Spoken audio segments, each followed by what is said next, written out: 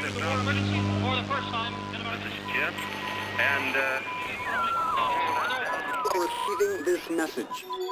We are Ken Jennings and John Roderick. We speak to you from our present, which we can only assume is your distant past, the turbulent time that was the early 21st century.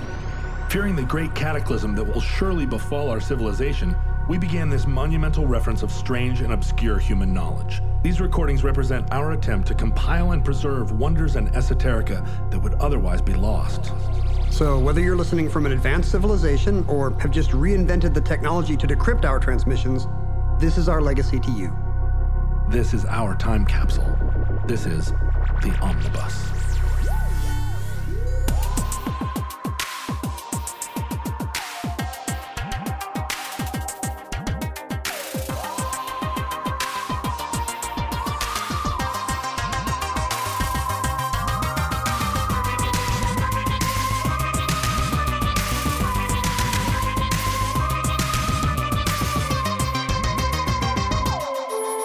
You have accessed entry 671.NU2655, certificate number 26085. Jefferson, state of.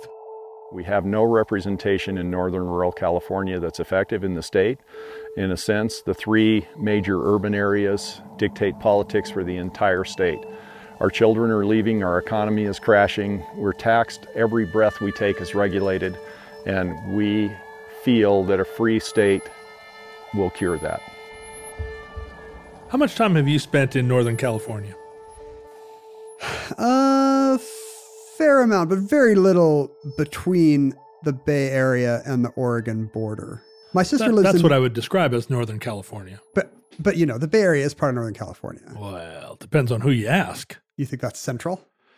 I mean, if you look at a picture of the state, it looks pretty central. Although Central California implies the Central Valley. Yeah. It's true. And California, you know, when you say Northern California is shorthand for San Francisco and Southern California is shorthand for LA and San Diego, that really is a very urban way of seeing the world. Because yes, there's this whole part of California north of the Bend on the Nevada border that has nothing in it but Redding and Wairika. And it's always 120 degrees there. And it's terrible. That's not true. I mean, there's also the part with Mount Shasta is beautiful. You've got Crescent City and the Redwoods. That's where the Ewoks are, I believe. I love that you're rating California and Northern California. Go on. Well, my sister lives in Medford. Oh, she does? Close to the Oregon border. So we spent some time down there. And I've driven between her place and San Francisco a few times. Mm-hmm. So I know the stuff that's along I-5. I know the redwood stuff along the coast, which is beautiful. And again, full of Ewoks. Mm-hmm. I remember that Wairika used to have a place called the Wairika Bakery, which was the only palindromic bakery in America. Wow. The Wairika Bakery is a palindrome. But I believe it's now closed. For a while, they turned it into an art gallery and called it the Wairella Gallery in hopes of keeping the palindrome going. But of course, the city is not called Wairella. So what are they even doing there? It really seems like something that you'd be well suited to move to Wairika just to run the Wairika Bakery just because it was a palindrome. Somebody's got to take a hit, right? Yeah, right. Why not me? But every time I've gotten out of my car somewhere on that drive, it's been summer and it's been 1,000,000 degrees and it's been kind of awful. I don't know if I can move to Wairika. Well, it's interesting because the California is obviously a very large state, a very populous state. One of the largest. And it has maybe not I would say, I guess, unique because you couldn't duplicate the geography of California anywhere else. You can't duplicate it in New Jersey. It would be tricky. You'd need a very large 3D printer. California has an abundance of different environments, different sort of transitions between some of the biggest urban environments in the country and some of the most rural country, wet and dry. Think about this diversity. The tallest point, the highest point in the continental U.S., Mount Whitney, and the lowest point in North America, Death Valley, are in the same California county. Yeah. You know, you can drive between them in a matter of an hour or two or something. Pretty phenomenal. Humboldt County, it rains all the time and has big, tall trees. The tallest trees in the country are the redwoods. And the California. shortest trees in the country are bonsai trees that are actually in some Japanese gardener shed in Oakland. The the oldest trees in North America are the Joshua trees. So there are a lot of different Californias. And Northern California is, I think at first blush, if you experience it primarily by either driving up 101 or 5, you kind of get an impression of a sort of a world that is maybe rurally focused, but also oriented around an interstate. So an awful lot of sort of fast food and truck stops. But the country there is a ranching country, and it's it's some of the parts of the state that were settled not the earliest. Obviously, the mission culture is the earliest Western, rather the earliest European settlement in California. But there were ranchers up there in the north pretty early in the settlement of California. I just imagining Zorro, I guess. I don't really know anything about that period. So I'm just going to say Zorro is completely accurate. Zorro is exactly who we're talking about. I mean, the city of, for instance, up in the far northeast corner of California, the city of Alturas, which is like a ranching community there, their post office was opened in 1871. It seems unpopulated or underpopulated, but it really has a long history up there. And did they have a masked Avenger? There is a masked Avenger in Alturas, but it was, and I'm giving something away now, but it actually was me.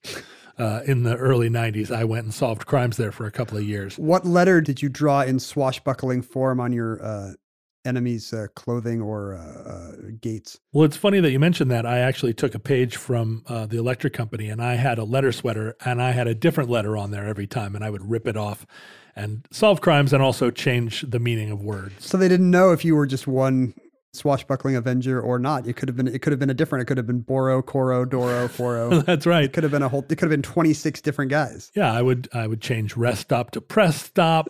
I would, and that meant nothing to people. Taking the letter F from his varsity sweater, he turns the mission into nuclear fission. Bum, bum, bum.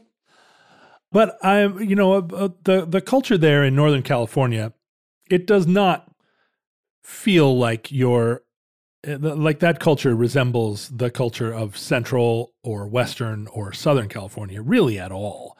It feels sort of like we feel here in Washington State, that if you go across the mountains to the eastern part of the state, it has an entirely different character, right? You wouldn't describe Spokane and Seattle as being allied with one another in the same way that Seattle and Portland and Vancouver have a very similar culture. It's kind of a situation like where we've talked about Great Britain just drawing neat straight lines across the Middle East after World War I and dividing all these groups and disenfranchising the Kurds and creating religious and ethnic conflicts. It's kind of the same here. You just, if you use the Columbia River and then draw a straight line up to the Canadian border, that doesn't necessarily map to the kinds of settlers you're getting or going to get in 100, 150 years. That's right. I mean, if you using North Africa as a guide, I mean, all those countries have essentially square sides and bottoms. Just like the states in the West. That's right. Utah, Colorado, Wyoming, all these 90-degree states. Well, and as we know, the people that typically settle in the West and Western cultures are already a little bit anti-authoritarian by nature. If you come here, you're leaving someplace else. There's something you're trying to get away from, and you're kind of moving up toward the corner. There's like a magnet attracting the little filings on one of these toys where you put the beard or the weird hair on the dude's naked face. That's the Northwest. Yeah. It just attracts people who are trying to get away from something else. Your great-grandparents couldn't cut it in Baltimore, and they moved to Kansas City. And then your grandparents couldn't cut it in Kansas City, and they moved to Denver. And there are lots of kind of ways to not cut it. Yeah, that's right. It could be all kinds of family squabbles, law enforcement tangles, debts. You just hop on a train car and here you are. Run out of town on a rail. So that's baked into the culture here. But what you get when you have states like Washington, Oregon, and California, where the coastal population is very different, but much larger, but also oriented quite differently. And this is true in the eastern states too. I mean, the city of New York does not resemble the great state of New York in politics or in urbanity. And so the nation is full of little Uticas who feel disenfranchised because political power is concentrated in these urban centers. And they look at a map and they think, look at this. Most of Washington is like me. Most Right. of Washington state is effectively Idaho. Why should these hippies and Subaru driving hippies in Seattle be telling me what to do? And it's a microcosm of the great sort of red-blue state divide in the United States now, where the mass of the land, which is less populated and more rurally inclined, has a different political orientation than a very thin stripe along both coasts and around the city and around the urban centers. In fact, if you look at the west coast of the United States on an electoral map, the congressional districts, there are only 2 congressional districts on the west coast that keep the United States from having a blue wall of entirely Democratic congressional representation bordering the Pacific Ocean. And one of those seats is almost guaranteed to flip in a few months here because Dana Rohrabacher is essentially a Russian spy operating out of, Orange County. This happens a lot. Right. It's Washington 3rd on the Columbia River is pretty much the only Republican congressional district that touches the ocean. And that is maybe one of the more rural parts of Washington state. And this sort of urban-rural divide, I mean, it's only exacerbated as more and more people move to cities and cities orient themselves. It self-selects. Everybody has media now that you can see, hey, I'm the kind of person that would be more, you watch Frasier and you think, I would be more happy as the kind of person living in an imaginary penthouse that can see the Space Needle. I was in the Bay Area a few months ago on the book tour, and someone actually said to me, I've always wanted to go to Seattle because of Frasier. Yeah. It's like, that's a soundstage in like Culver City, right?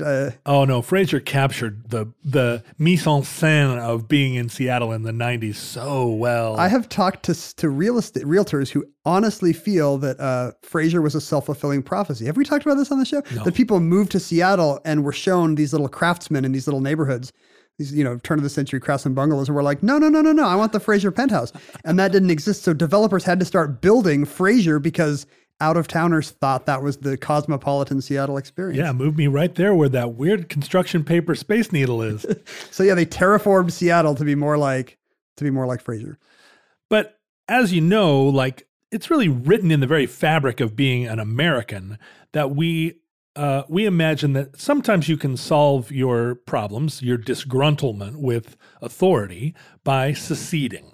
The United States fought a revolution for its independence based on some resistance to being taxed. And we won. We're 1-0. We won, that's right. And that's enshrined in our national mythos. Even though the second big secession was not a hit. Right. Big U.S. secessions are currently 1-1 thanks to the Confederacy screwing it up. Well, and we poop in the bed. Even though, and then of course we absorbed the Kingdom of Texas or whatever, the Republic of Texas, the Principality of the Texans.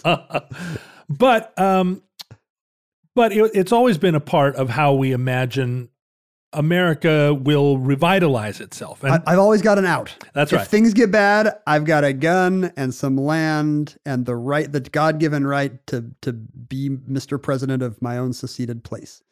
And our good friend Thomas Jefferson, the 3rd president of the United States. When you say our, do you mean the band The Long Winters? I mean, who isn't a friend of Thomas Jefferson? I mean, I guess even the Hemmings now are like friends, right? They go to the big reunions now.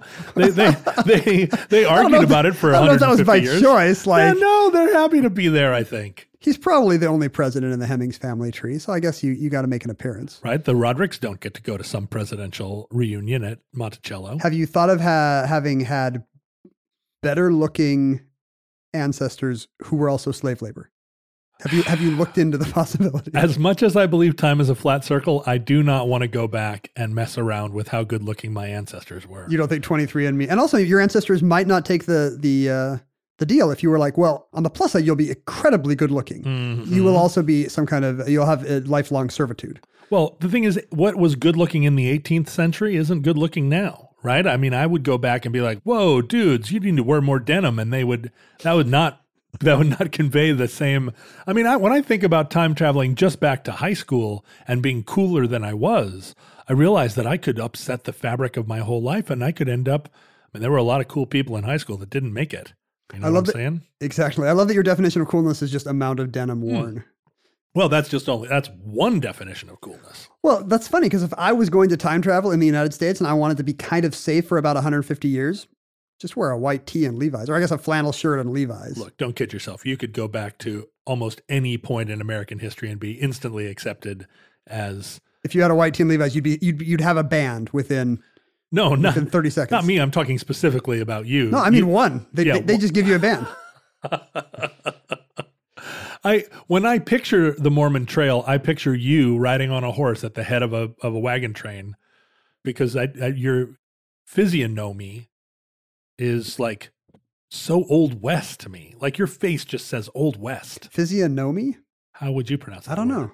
Physiognomy? Do Alaskans put the emphasis on Nome because they have so much pride in the city of Nome? I mean, that's an example of a word that I have been struggling to pronounce for 30 years. Is it physiognomy? Physiognomy? I think the G might be silent. Like I might say physiognomy. Physiognomy? Now that sounds like a surgery. I need to have my physion removed. You're excellent at figuring out how things are pronounced from dictionary definitions. It is. Yeah, I love those phonetic symbols. Physiognomy? It's physiognomy, and the G is optional.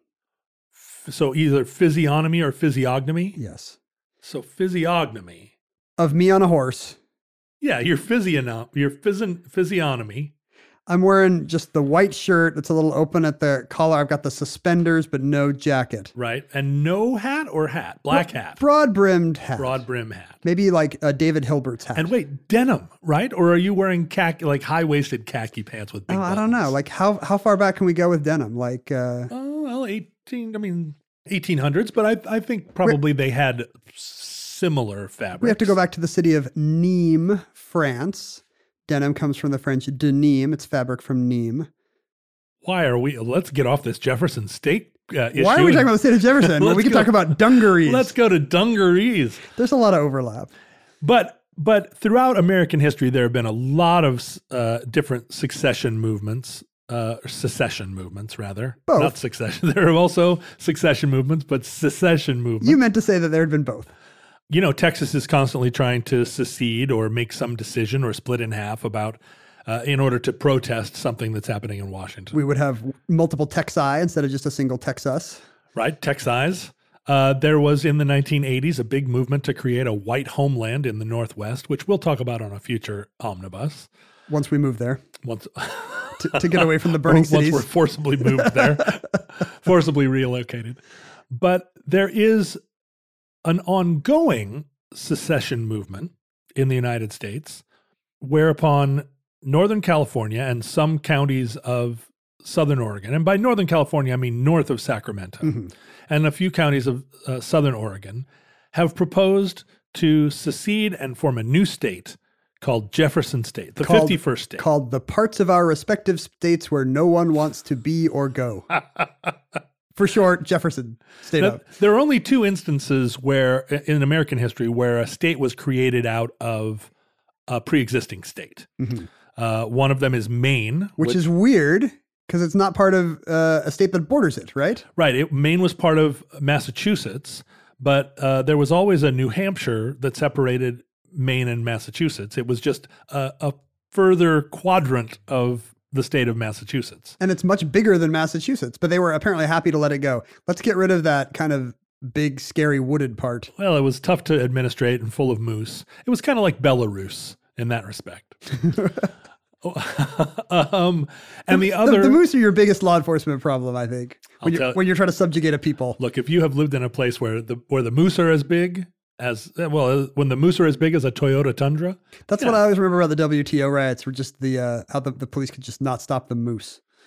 Well, until the police realized they could ride the moose. That was the turning point. And the other state that was cloven from a pre-existing state was it cloven in twain? It was cloven in twain. That's my favorite way to be cloven. Was when, or not quite in twain, but when West Virginia cleaved from the state of Virginia. So this has not happened since 1861, right? Basically, and in none of those cases did it cross state boundaries. The interesting thing about Jefferson to me is that many versions of it would have to get Oregon and California to sign off. Well, and the original idea of a new state in this area actually began in Oregon.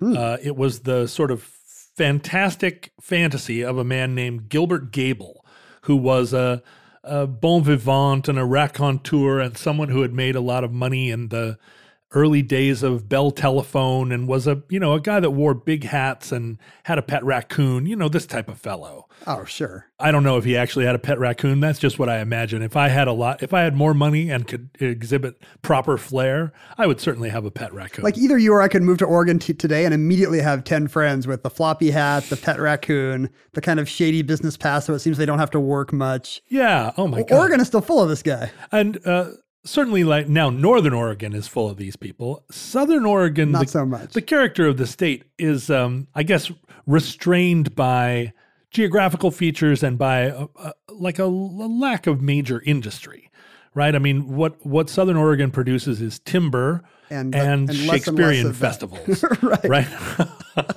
I mean, if you're looking to hire a jester, I think you could do worse than go to Southern Oregon. Go to Ashland, Oregon. But Gilbert Gable was doing a thing that I think a lot of people do when they first survey the West Coast, which is compared to the East Coast. And from Boston to Miami, there are dozens. So many states. States and large cities with active harbors and big, enormous cultures, tons of industry. Sure. And when you look you go 10 miles north and you're suddenly, everybody's talking like Baltimore and you're like, What happened? Yeah. I mean, the accent in Baltimore is completely different from the one in Philadelphia. How could that even be? Well, it's because people in Baltimore are given less oxygen as children. That's terrible. If you look at the West Coast, you have Vancouver, Seattle, Portland, which is sort of up the river. Hardly even a port. And then long gap. No major city until San Francisco, which is on that enormous bay. And then again, no major city on the coast all the way down to Long Beach. You and I spent some time on the Oregon coast this summer. There's plenty of nice bays to crab in. Any of them could have been a wide major, open beaches. Yeah, harbor. Major or like big haystack rocks. Dunes, if you want dunes. Each one of those haystack rocks apparently is also called Haystack Rock. So when you say we're going to Haystack Rock, that's not descriptive to people in Oregon. It's like finding a haystack in a... I lost the metaphor. That's a good one. I'm trying to track it down. No, can't. When it comes to meat, quality makes a huge difference in texture and taste. And even though it might be better for you and the environment, a lot of the higher quality meat you find at the grocery store is just too expensive for most people's budget. Thankfully, there's ButcherBox. ButcherBox believes everyone deserves access to high-quality, humanely sourced meat at an affordable price. That's why each month, ButcherBox ships a curated selection of the finest cuts right to your home. Choose from 100% grass-fed and finished beef, free-range organic chicken, heritage pork, wild-caught Alaskan salmon, and sugar and nitrate-free bacon. No antibiotics, no added hormones, just meat the way meat should be. And right now, you can get 2 pounds of ground beef and 2 packs of bacon absolutely free, plus $20 off your first box when you visit butcherbox.com/iHeart or use the promo code iHeart at checkout. That's butcherbox.com/iHeart or use the promo code iHeart at checkout. So when you come to the West Coast as an East Coast person or a person from anywhere, your inclination is to think that the reason that there's no port between Portland and San Francisco is just that the West Coast people already there don't have the imagination or maybe didn't think about it. They need me, thought Gilbert E. Gable. That's right. And Gilbert Gable arrived in Oregon and discovered the little town of Port Orford, which is a kind of, there's a little sort of natural harbor there in Port Orford. And he thought, it's the next San Francisco or the next Baltimore even. The area is rich in natural resources, and it is... What are the natural resources he hopes to extract? Well, he has timber, but he also has... There's an enormous offshore fishery, and also the mining, or the promise of mining. Gold, your friend copper... Copper King. Silver, coal. The sky's the limit. There seems to be some evidence that he showed up in Port Orford to look for the famous Port Orford meteorite, which was claimed to have been discovered there in 1856, full of metals worth up to $300 million. So all kinds of nut jobs have come out there trying to find it, but it's quite possibly a hoax. Was there a sighting of a meteorite, or that everybody now is looking for the actual meteorite? Apparently, a government geologist claimed to have found one in 1856, brought home a sample, and immediately died, leaving everybody to wonder, right, where's this super valuable meteorite? Did the sample actually prove out to be a meteorite sample? I think subsequent analysis has showed that it's part of a Chilean meteorite he acquired in Panama. Oh, so he's a liar, this government geologist. Either he's pulling a scam or he's just terrible about how he organizes his meteorites. He needs a box full of little boxes. Yes, he does. For his many meteorite samples. Well, there are a lot of scammers in the story of the West. Not to say that Gilbert Gable was one of them. He might have been, right? He had a colorful past. That's a colorful resume that I'm not sure I believe. And he arrived in Port Orford with some money and began to buy up Port Orford in the expectation that he was going to turn this town into a thriving metropolis. Are we going to talk about the document that he had with him when he came? He brought with him a certificate. He claimed to be from the Navajo people of Arizona, making him an honorary chief. So he's showing people the certificate that he says is written in blood from his time hunting for dinosaur eggs in the southwestern deserts. And his time there, where he was like basically grave robbing burial sites and also like despoiling all these archaeological sites, he was actually banned from Arizona, right? Or run out of town on a rail. So you think it's not so likely the Navajos are like, yes, keep despoiling this. The wonderful thing about things like that certificate is that you could probably just pull a guy aside in a bar. He found a guy. And say, hey, you want to do the, I mean, you're a Navajo. You want to give me this certificate? And the guy's like, sure, what the f***? I was just reading about the urban legend that North Korean President Kim Jong-il claimed to have hit 5 holes in one the first time he ever golfed. Have you heard this story? No. Supposedly, I believe it though. Supposedly it's a beloved North Korean piece of propaganda. In fact, it was just one guy, like some Australian reporter infiltrated North Korea to write about the famine, but pretended he was a golf course developer.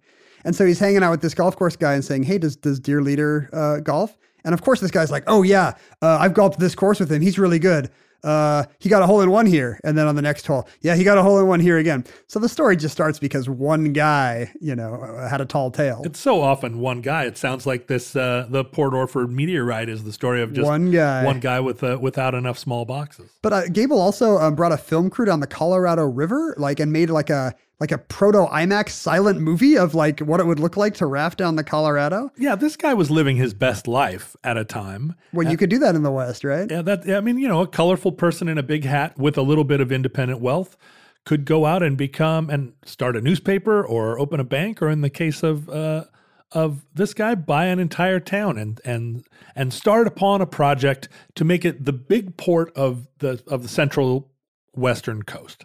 How far south is Port Orford? I can't actually picture it. It's south of Coos Bay. It's pretty close to the California border, right? It is. It's kind of like just sort of straight across. I mean, it's not directly on the border. Like Gold Beach. It's sort of, it's a little north of Grants Pass. It's kind of like right in the middle there. Okay. So Gable decided that what he needed to do was first build a big jetty in the harbor that would serve as his port, and then bring a railroad to Port Orford. I mean, this is what you need to make a big city. You've got that in Seattle and in Portland and in Long Beach. Big port, railroad. Everybody wanted a railroad. Otherwise, you die on the vine. And he got a lot of people to support his big jetty, and they built a big pier out at Port Orford, and they had a celebration celebrating the pier. No actual boats, but... No boats yet. But, you build it and they will come. And then the pier collapsed in a storm. Oh. And during this period, there was he'd attracted a lot of suspicion. People were looking at him out there wondering like what this guy was up to. Is this guy really a Navajo chief? And eventually the folks up the chain who were responsible for approving his proposal to bring the railroad to Port Orford, they denied his application. We're on to you. Let's call it that. That's right. And so all of a sudden, here he is, Gilbert Gable, hanging out in Port Orford, and he sees all of his dreams crumbling around him. Mm-hmm. No port, no train. Port Orford is not going to become San Francisco. It's going to stay Port Orford. And what do you do when you get to the Pacific and then you get run out of on a rail? Yeah. Where do you go? Well, you go to Alaska, but somehow he didn't get the message. That's how the great state of Alaska was formed. Guys like this that couldn't cut it in Port Orford. It's the bottom of the barrel. And by this point, he had gotten elected to the mayoralty of Port Orford. So he was no longer just a private citizen with a civic interest in the town. He was also like, He's His Honor Mayor Gable. yeah, he bought the town and made himself mayor. And I can't think of a higher achievement in this life. It would be like if in The Music Man, Professor Harold Hill wound up being the mayor of River City. Maybe that's the sequel. Yeah, that feels like something in my future. I've always thought about moving up to Twisp, Washington, and becoming the sheriff. Maybe if I had enough money, I'd buy all of Twisp and become the mayor. Sure, you should be the mayor of like Sultan, Washington or something. Yeah. Don't you think? I should be the Sultan. You should be the Sultan of Mayor Washington. So Gilbert hatches upon a scheme, which is he needs to get some action going in Port Orford. And so he begins to sort of rattle his cage a little bit, or rattle the cage of the state government in Salem, and say that that county is going to secede from Oregon and join the state of California. And maybe the state of California will recognize the genius of his plan, and they will fund road construction. They will put a railroad there. They will help him build a port. This is his plan. And he's a showman. He's got his tongue firmly planted in his cheek, but he also has had some success in life just being bold and doing outrageous things. And he has a newspaperman who's a bad influence on him. Stanton Delaplane from the San Francisco Chronicle is in town, a guy looking for big, colorful stories from off the beaten path. And of course, it's in the reporter's interest to fill this guy full of rum and to encourage all his nutty schemes. And it works. All of a sudden, there's national attention on Gilbert as he and Stanton sort of cook up this publicity scheme. So these guys start a campaign. They start a campaign and it catches fire. Some other local counties sort of take it more at face value. They don't see it as much as a kind of publicity stunt and a little bit of a corny media event. And it resonates with them because they have felt underrepresented in the state capital in Salem, and it crosses the border. Some counties in Northern California say, "Hey, don't secede or don't leave Oregon and join California. We'd like to leave California. They should swap. Let's we'll join Oregon, and we'll be like the Belarus to California's Russia." And so there are several, they do some publicity or they do some stunts, right? They start stopping cars. Groups of men dressed in Western apparel with rifles start stopping cars on the highway and handing them copies of their new Declaration of Independence. It starts out as a 1 day a week thing. They say Thursday. I don't know how they came up with Thursday. Every Thursday we're going to secede. We're an independent state, and here's a media guide about it. And newsreel people rush in to cover this nutty story. This is fun stuff, right? And they get a lot of the same kind of publicity you get when a newspaper runs a campaign to name a new sports team or a new boat. Everybody has an idea of what to call it. Mittel West Coastia. Mittel West Coastia. Not middle, but Mittel like they're Germans. Yeah. Josephine County is home of the Oregon Caves. Mm-hmm. I don't know. Have you ever been to the Oregon Caves near Grants Pass? I've driven past the Oregon Caves. I've actually been there. Lovely. But the funny thing is they were like one of the biggest tourist attractions in the Western United States at this time. And so Josephine County feels very strongly that the new state should be called Cave Mania. Yeah, Cave Mania. I don't know if it's like Cave Mania, like it's where cavemen are, or it's just mania for having caves. Which is interesting because the people in Port Orford have really no interest in living in Cave Mania, and nor do the people in Wairika, California. So, but think how big a regional landmark it must be for everyone to be like, oh yeah, this is the part of the country with Oregon caves in it. If you go there today, there's still like all these elaborate lodges from when it was a real posh weekend destination for city folk making a getaway or even crossing the country to see them. We've driven past it, innumerable times on tour, and it always looked like a place where the hotel rooms would smell a little bit like mold. I think you're not wrong. Orofino, Bonanza, Del Corisquiu, all these names were suggested. Well, and Ciscordelmo, that doesn't even seem like a word. Ciscordelmo. Discontent, like it's an actual state. Like, yes, I'm in a state of discontent, literally. So you can see why they chose Jefferson. When someone finally proposed let's name the state Jefferson. And it wasn't the first time there had been a proposal to name a state Jefferson. No. There have been several times in the development of the United States where it seemed like maybe there needed to be another state, like, for instance, the Panhandle of Texas. For a while, it was considering becoming a state of its own, and it thought perhaps Jefferson might be a good name. It is weird how there's just literally hundreds of counties named for the founding fathers. Well, and Jefferson, Washington is the only such state. Jefferson did this. He encouraged people with this sort of commentary within his own writing that the tree of liberty needed to be watered periodically with the blood of patriots.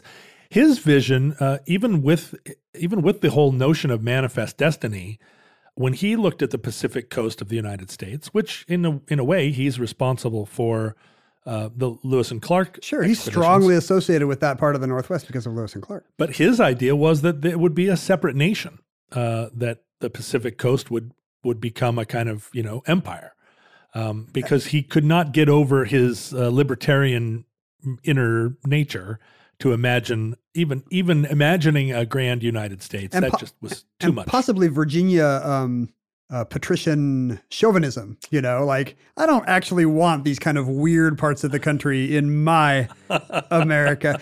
Because when he sent Lewis and Clark out, he was a man of science, and he was hoping that great wonders would be discovered. He was like one of these African explorers who literally thought there would be woolly mammoths and volcanoes and the Northwest giant mountains Passage made of salt, and the Northwest Passage. Oh, we're still waiting for the Northwest Passage. Maybe if the sea ice melts a little bit more. Fingers crossed. So in the fall of 1941, the movement started to take on some momentum. Political momentum, even? Above and beyond what Gilbert Gable could have ever imagined, and he was lapping it up, just having the time of his life. And Stanton Delaplane the two of them were making a real splash. There was a flag, which is still used today by Jefferson hopefuls, which is awful. It's a terrible flag. It really does have, it suggests nothing. It suggests both nothing and also a real authoritarian, it does have the black cross in the middle. It has a gold pan and two black crosses that are off center. Yeah, and it's called the double cross, and it expressed the idea that the people of these disenfranchised people in this region had been double crossed respectively Salem and Sacramento. So, the fact that it looks like a white nationalist prison flag is, it's maybe not a completely specious association. And also they had been drinking quite a bit as Yes. they dreamed up of this. So maybe the two X's is like the X's you see on a jug in a cartoon. Right, which also has some modern day resonance. So as part of the publicity stunt, everyone agitating for this secession movement was encouraged to wear Western dress, and they were posing for photographs, kind of like, let's get the cutest girls up front and some bow-hunky guys, and we'll make Jefferson State seem like it's like a college brochure. It's like a college brochure do you think they had the one black guy like those college brochures always? I am 100% sure they didn't. That was a very big part of their platform, I think. Given what that region was like and is like now. But the movement was actually proceeding, and several states submitted secession proposals, but they suffered a couple of dramatic setbacks. The first one being on December 2nd of 1941, our hero, Gilbert Gable, died suddenly of a heart attack after drinking all night with Stanton Delaplane. So there is a downside to concocting your big politico business ideas while drinking 150 proof rum every drunk. night. Yeah, with two big X's on the jug. Gilbert certainly arced across our sky like a comet. And Stanton Delaplane went on to win the Pulitzer Prize for reporting that year for his reporting on the Jefferson Statement. A story he essentially created. Journalism's funny. Yeah, that's pretty good. Well, journalism in the 40s is pretty good. Yeah. But then the second setback was the unanticipated bombing of Pearl Harbor on December 7th of that year, a day which still lives in infamy even now. To me, December 2nd lives in infamy now that I know that poor Gilbert Gable left us so soon. Well, there are a lot of infamous days in the beginning of December. What an infamous week that was. That was there. And think of all the other infamous things that we don't even think about. Let's see. We know that December 7th was a Sunday. Right. So that means Gilbert Gable died on a Wednesday? Well, you're not going to get on the Letterman show with that act. No, Tuesday. Yeah, I'm not Rain Man here, am I? Tuesday, definitely Tuesday. So yeah, a rough week for all involved in the movement. Yeah, and after December 7th, I mean, the people behind this movement and this region of the country, they think of themselves as patriots, and they abandoned their movement in favor of throwing all in for the war effort. I think I have a conspiracy theory here, and I think maybe FDR arranged for the bombing of Pearl Harbor in order to quiet the dissidents in Southern Oregon and Northern California. It was Churchill who knew about the Jefferson State movement, who didn't tell FDR about communiques they had received from the Japanese Navy. Because Churchill still fired up at Jefferson. And the Japanese were bombing Pearl Harbor only as a stepping stone for their ultimate attack of Port Orford, Oregon. Which They wanted the meteorite. They did. The nation that controls the meteoric copper rules the world. Well, fast forward to the present day or to recent times. When Jefferson has not happened. There is no Jefferson State or State of Jefferson. I wonder if in some parallel history they had a shot at it with if Gable takes better care of his cardiovascular system and in an infinite number of, Japan holds off. Possible universes, Ken, there are an infinite number of Jefferson State stories. Well, here's the thing. If the universe is infinite, Yeah. that means there's an infinite number of square meters of space. There's more potential square meters of space than there are arrangements of atoms within that square meter. Yes. So that means given any square meter of space, if the universe is infinite, there's a duplicate of that out there somewhere. And if that's true, that holds true for larger bodies as well, even for bodies the size of our planet. We are guaranteed to have a universe out there in which there's a John Roderick identical to you, a Ken Jennings identical to me, and one with every possible slight difference, including an independent state in Southern Oregon.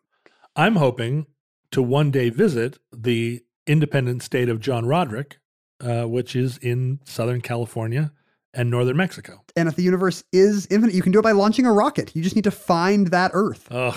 Well, or go behind a bookshelf somewhere and knock books out a little bit and draw stuff in sand. Send your baby to Earth as an infant. If our planet is going to be destroyed, have you thought about where you're going to rocket your children to? Oh, have I ever. Put your daughter in a little rocket and send her to New Roderico on the Mexican border. I'll name her Jar-El.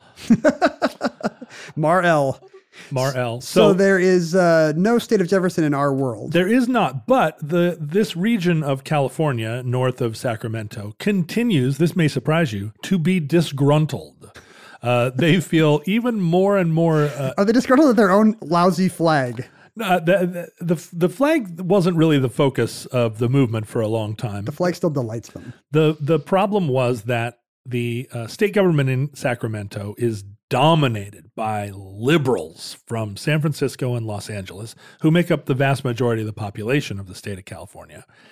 And the people in the rural counties who have completely different priorities from urban people, who are tied to the land, who are interested in irrigation and property rights. Well, this is true of all rural people because the sparseness of their region means that population-wise, they are always going to feel underrepresented. It's true, but the residents of Iowa, they can take a little bit more of a sort of patronizing view of the liberals in Iowa City or those darn urban liberals in Des Moines.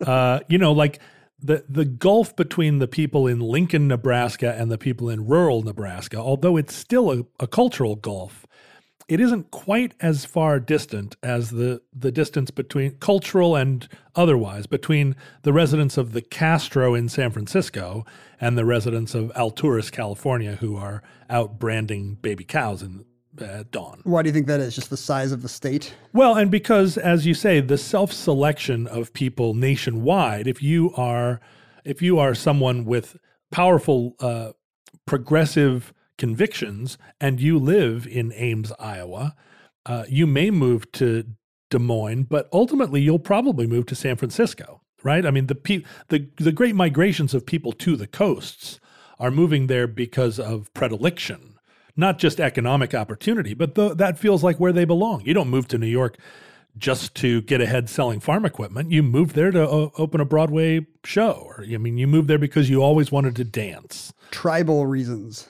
Right. Intensified by a mass media where everyone can see, can dream of a idealized place where they fit in, the city, the country. It's funny, for a long time in America, it was the other way. The dream would be to move to the country, Yeah, right? Right. Or to get your 40 acres and a mule. Yeah. But I mean, Los Angeles is a global destination for people who want to put on a show.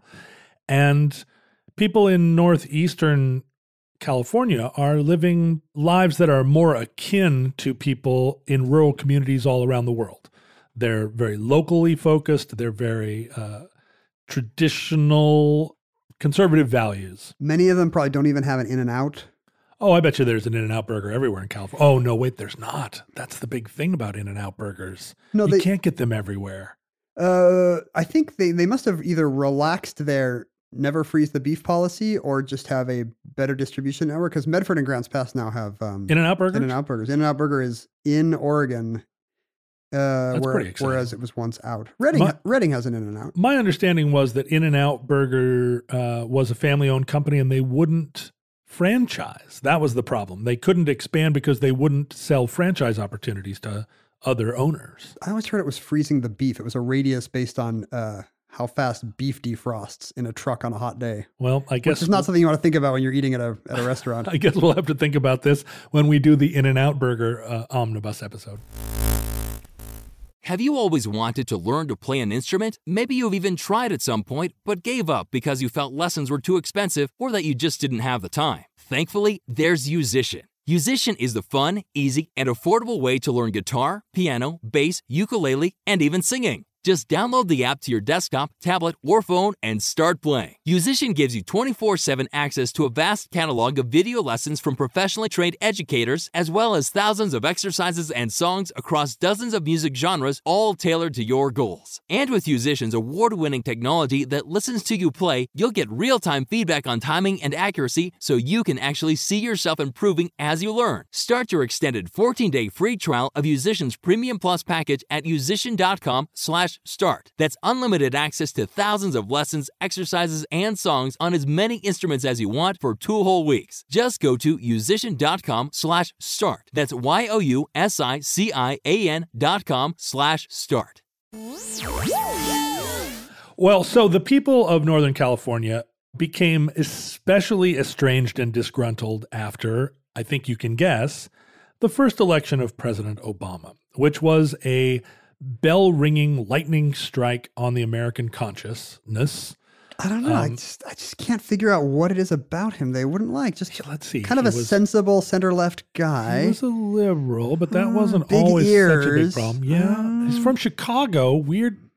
There must be town. something I'm just not thinking of that these people would dislike about Obama. You're talking about some characteristic that he had that would something have obvious that alienated you see on first glance that rural people. Whites. Well, anyway, I mean, let's leave that to the social scientists of the future. They'll figure it out. I got nothing. But the people in Northern California, this area became sort of a hotbed of the Tea Party movement, a hotbed of the, I guess what you would call, laughingly, the deplorables.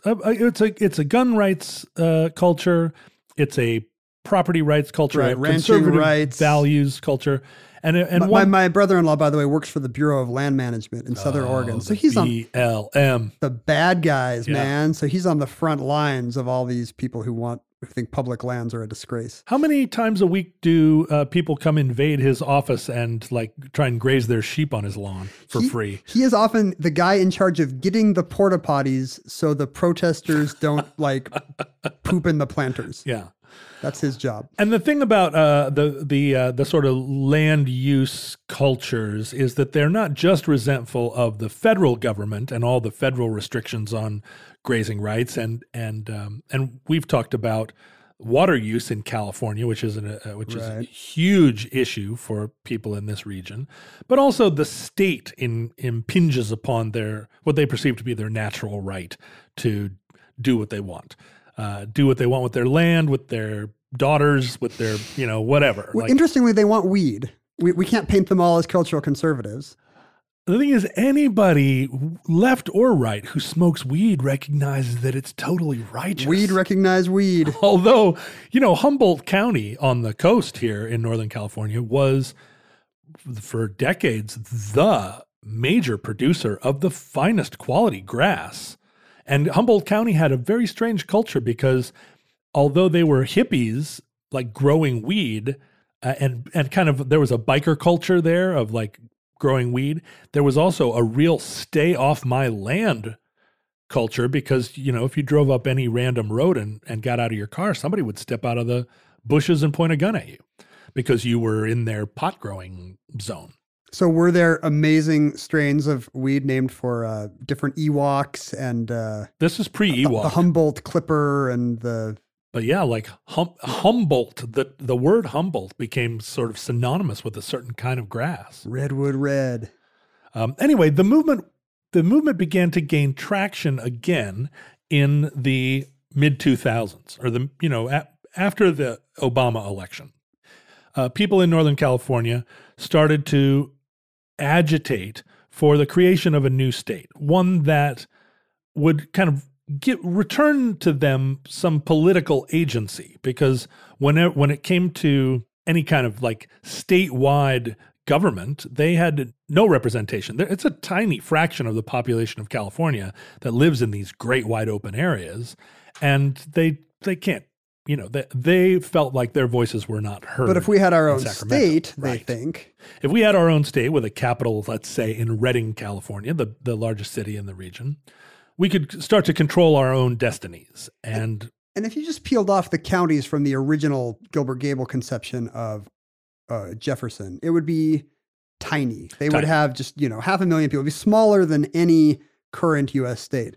But in the current political climate, people with big dreams in their eyes, now that they've seen that aggrieved white people really can wreak political havoc on a national scale in our era, these people are now thinking, well, we could get every red California county, and that would actually be quite a large state. That would be something on the order of 2.5 million people almost. Right. The red states start to, they stretch pretty far south of Sacramento. Mm-hmm. All the states, all the counties of California that vote staunchly Republican. This wouldn't be Northern California anymore. This is kind of this secession, which I've seen called Rednexit, would be essentially more east-west, right? Yeah. I mean, all of what you would call, I guess there'd be a diagonal line across the state of California.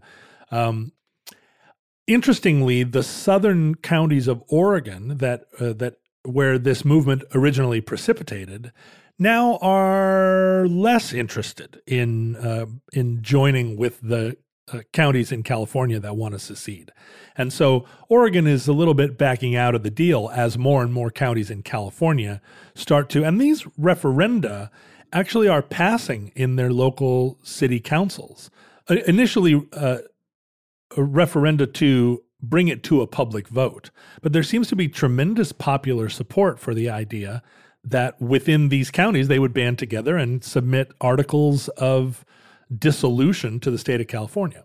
And so I know, constitutionally, to accept a new state to the union, there's a vote in the Senate with some kind of a, I don't know, 2/3 or 3/4 majority. Yeah. But what happens on the state level? Does California have to agree to this first? I think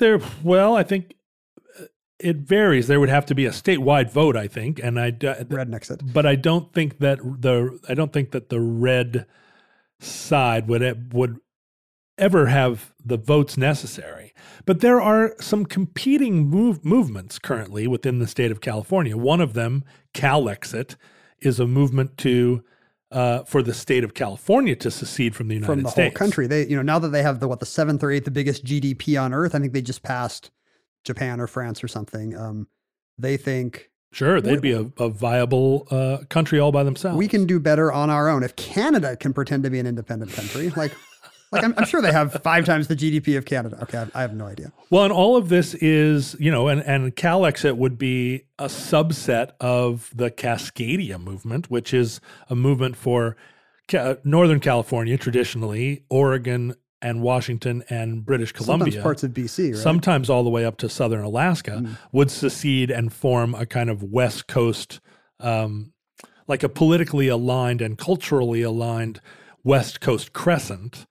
That's also, I mean, that is a fantasy, and they have a flag that's also a dumb flag with a big Douglas fir on it that people wave at Portland Timbers games. Green and blue stripe. It's all these colors you should not have on flags. You know, maybe 90s sports teams can have these teal stripes, but we don't need them now. Really a bad flag, and I'm so as someone who's been sort of a nascent Cascadian my whole adult life, the idea that some dingaling would have put this flag forward and everybody just adopted it without any kind of public vote makes me furious. That actually seems very Cascadia to me. It's really Cascadia. And then there's a more recent movement called the Six Californias movement, which was an initiative that was promoted by, predictably, by a California venture capitalist who thought he had a disruptive new idea. I'm surprised it wasn't Elon I'm going to Musk. disrupt the Senate. This is totally disruptive. You just download an app and it disrupts the Senate. So he proposed California divided into 6 countries, Jefferson County being the northern one, and then North California, which is kind of a band that includes all the Napa Valley and all that. This would be, I think, a less viable California that would quickly be invaded by what he's describing as Silicon Valley, California, which includes all of the Bay Area. Wait, so the San Jose is now the center of Bay Area culture? Apparently, all the people in San Francisco are going to happily join Silicon Valley Nation. That's how they see themselves, for sure. Oh my God. And Oakland's going to love that. East Bay's going to love this. So offensive to me, even as someone far removed from California politics. And then there's Central California, the Central Valley, what he's describing as West California, which would have its home in Santa Barbara, I guess. It's everything from Malibu to Santa Barbara. But not most of Metro LA? No, I think it ends north of LA. Or no, wait a minute, maybe it includes LA. What's the thing south of that called? And then South California, which is obviously San Diego, and then all that weird desert-y stuff out there where the La Migra just drives around in green trucks. I assume the idea here is to pack the Senate with left-leaning states. Is that part of it?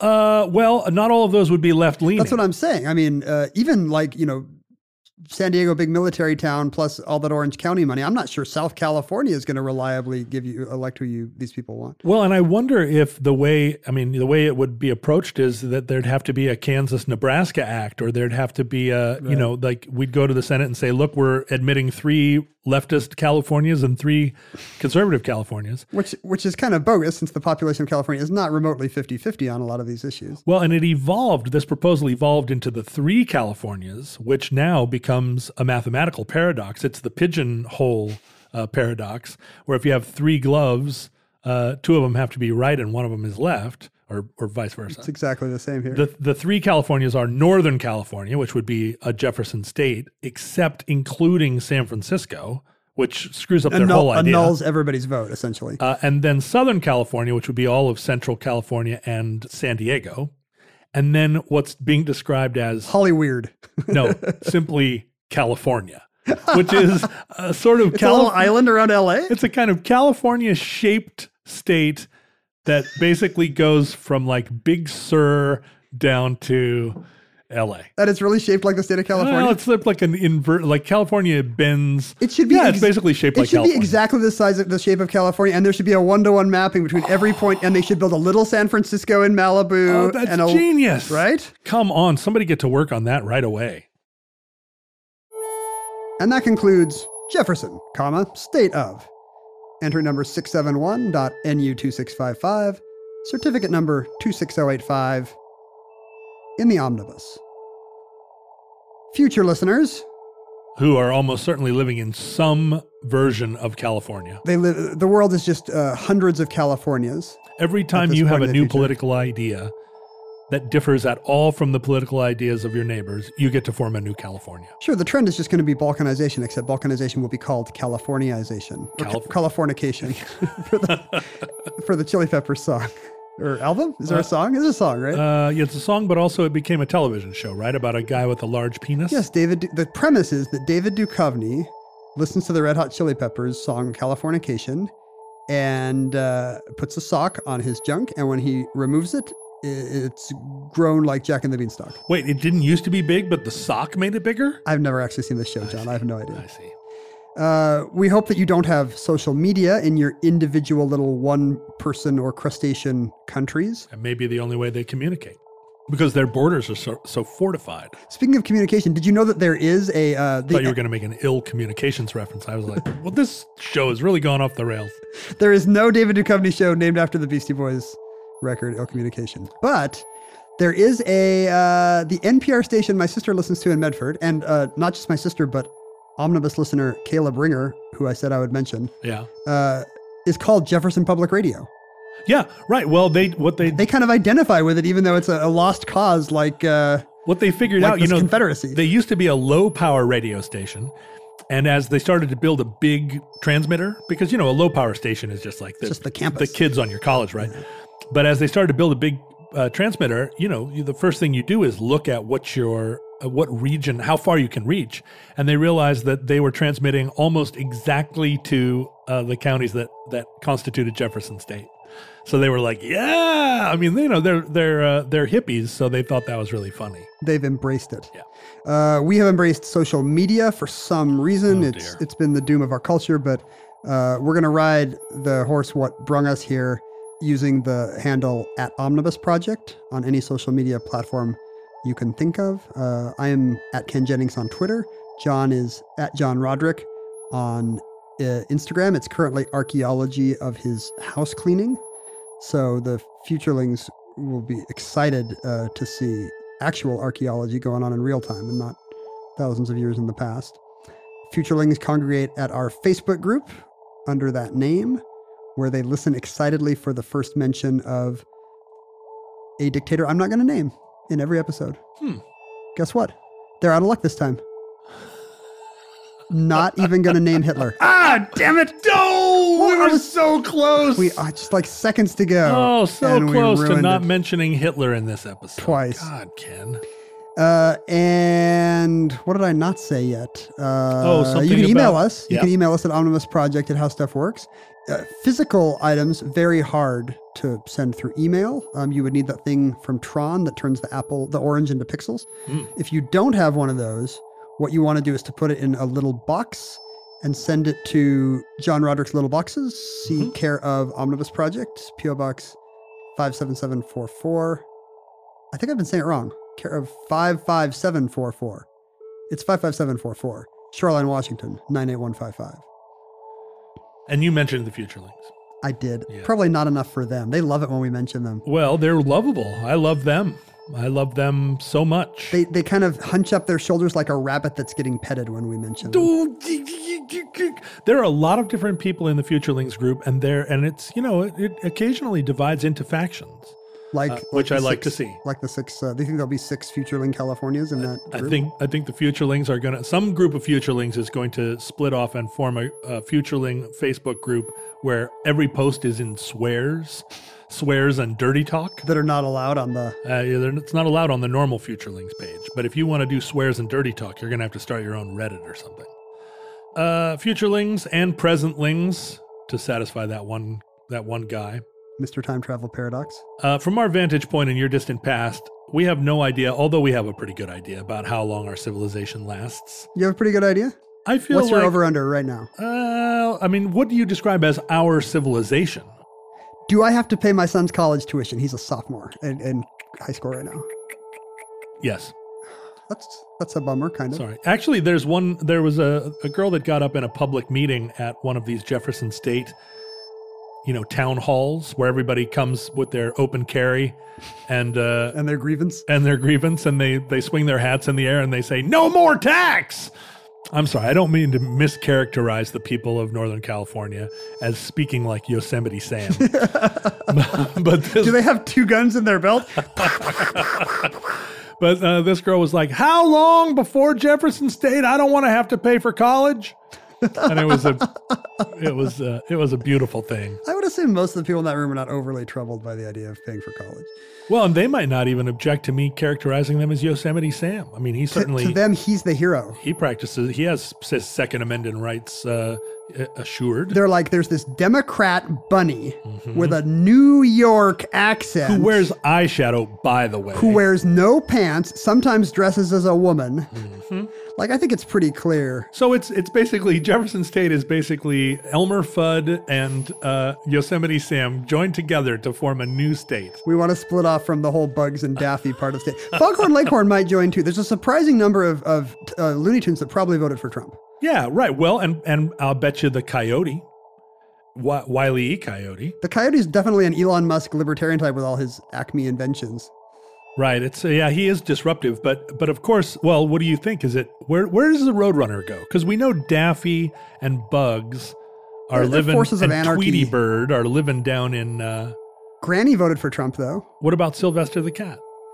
Sylvester visits Mexico occasionally and chases Mexican mice around. What if he's a Trumpy as well? See, I bet he is. I think you could go down through all the Looney Tunes characters and pick which ones live in Jefferson State and which ones live in San Francisco. And I think that's something that our listeners should do and send us a picture of I think we need a poll. Let's do a poll, yeah. I think let someone else do a poll and we'll watch it with great enjoyment. Actually, no one will ever do this because no one is listening to this 9-minute outro. no one is ever going to hear anything we're saying right now. So now's the time to say what you really think about different races or religions. I want a white homeland. If the worst comes soon, this recording, like all our recordings, may be our final word. And hopefully that last sentence will not be my final word. On your tombstone. Please, if I run for office, do not take that one ejaculation out of context and put it on a permanent loop on my Facebook feed. I don't want a white homeland. But if Providence allows, we hope to be back with you soon for another entry in the Omnibus.